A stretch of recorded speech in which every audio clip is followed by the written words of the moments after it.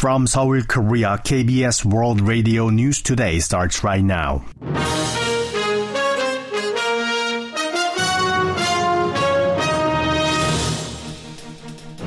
On today's broadcast, the nation is gripped by a severe cold spell with heavy snowfall in store for the central region.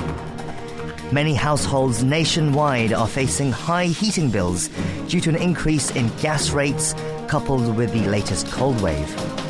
And a UN report shows that over 1 billion people in Asia-Pacific face food insecurity due to COVID-19 and the Ukraine crisis. This is KBS World Radio News, and I'm Kwon Jang-woo.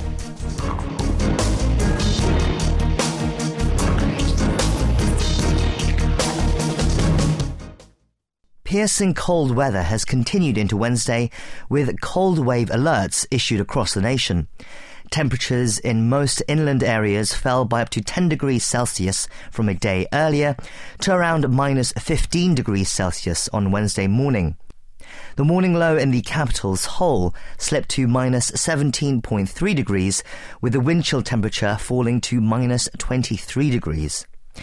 From Wednesday night, western coastal areas in the central region are also likely to see snow. Up to 10 centimetres of snow is forecast for northern parts of North Gyeongsang Province and the central region until Thursday. The cold snap is expected to let up briefly on Thursday before sweeping across the nation again on Friday afternoon. Up to 80% of passengers stranded on Jeju Island due to heavy snow are expected to return home on Wednesday.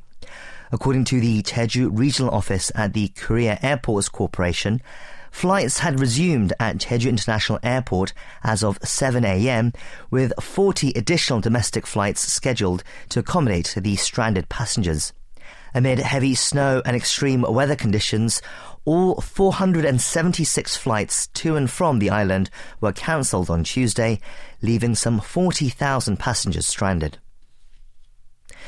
An increase in gas rates, coupled with the latest brutal cold wave, has led to a spike in heating bills, putting household finances under further strain.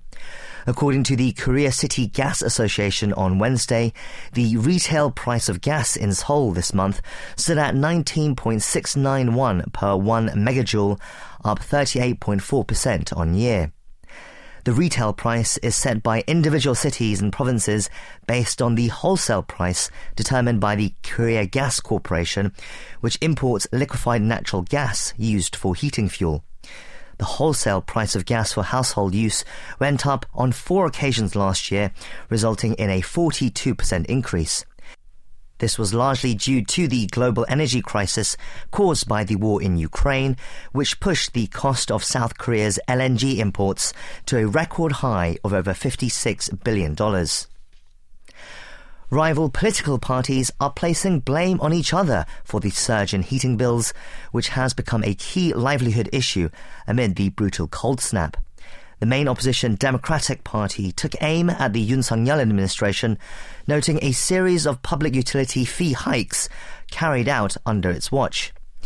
The DP further cited government incompetence as the cause. Party leader Lee Jae-myung, in a Supreme Council meeting on Wednesday, said that vulnerable citizens were struggling with expensive electricity and gas bills and called on the government to increase the budget for energy vouchers. The ruling People Power Party hit back, saying that increase in gas rates was suppressed during the previous Moon Jae-in administration, while also pursuing its nuclear phase-out policy. The party argued that the aftermath of such misguided energy policies of the past are now taking a toll. They also accused the opposition camp of lying and misleading the public, as well as politicizing the issue. A group of United Nations agencies has released a joint annual report assessing that a convergence of factors such as the COVID-19 pandemic, the war in Ukraine, inflation and urbanization forced over 1 billion people in the Asia-Pacific to struggle with food insecurity and malnutrition.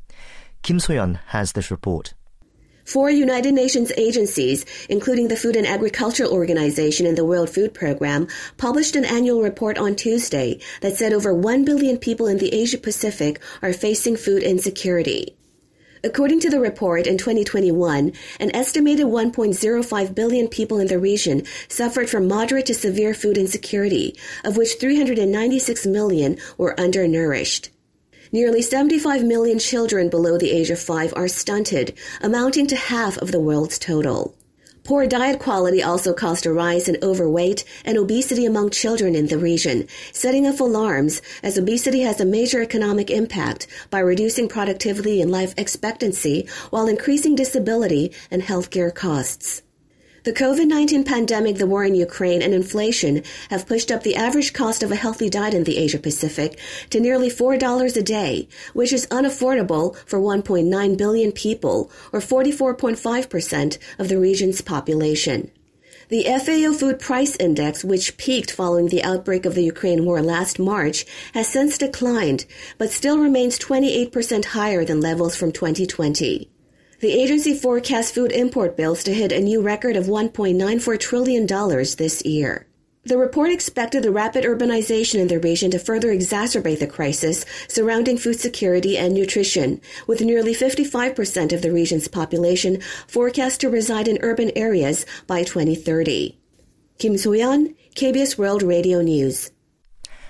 A foreign cargo ship carrying 22 crew members sank in waters off Jeju Island on Wednesday, with 8 of them still missing.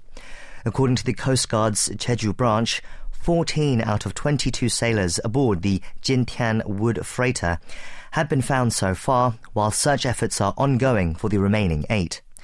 9 sailors out of the 14 rescued are reportedly unconscious. The 6,551-ton cargo carrier had 14 crew members from China and 8 from Myanmar on board.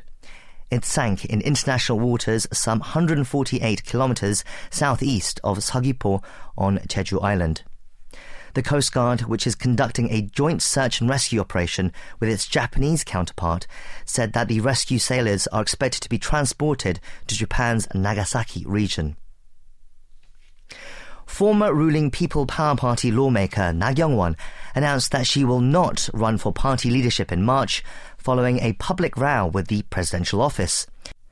At a press conference on Wednesday, Na said she will quote-unquote courageously put down the leadership bid if that could mitigate public concerns over an internal divide and confusion within the party and help bring harmony and unity. The former floor leader said she plans to embark on a journey towards a new future and solidarity based on the spirit of sacrificing oneself for party interests and for persevering for harmony. The full-term lawmaker, who was a leading potential contender, recently had a run-in with the top office, widely believed to support PPP representative Kim Gi-hyun as the new party leader. After rebuffing Na's policy proposal as the vice chair of the Presidential Population Committee, the top office then fired her as both the committee vice chair and the climate ambassador. The benchmark Korea Composite Stock Price Index jumped 33.31 points, or 1.39% on Wednesday, to close the day at 2,428.57. The tech-heavy Kosdaq also rose, gaining 14.38 points, or 2%, to end the first working day after the Lunar New Year holiday at 732.35. On the foreign exchange, the local currency strengthened 3.81 against the US dollar to close at 1,231.71.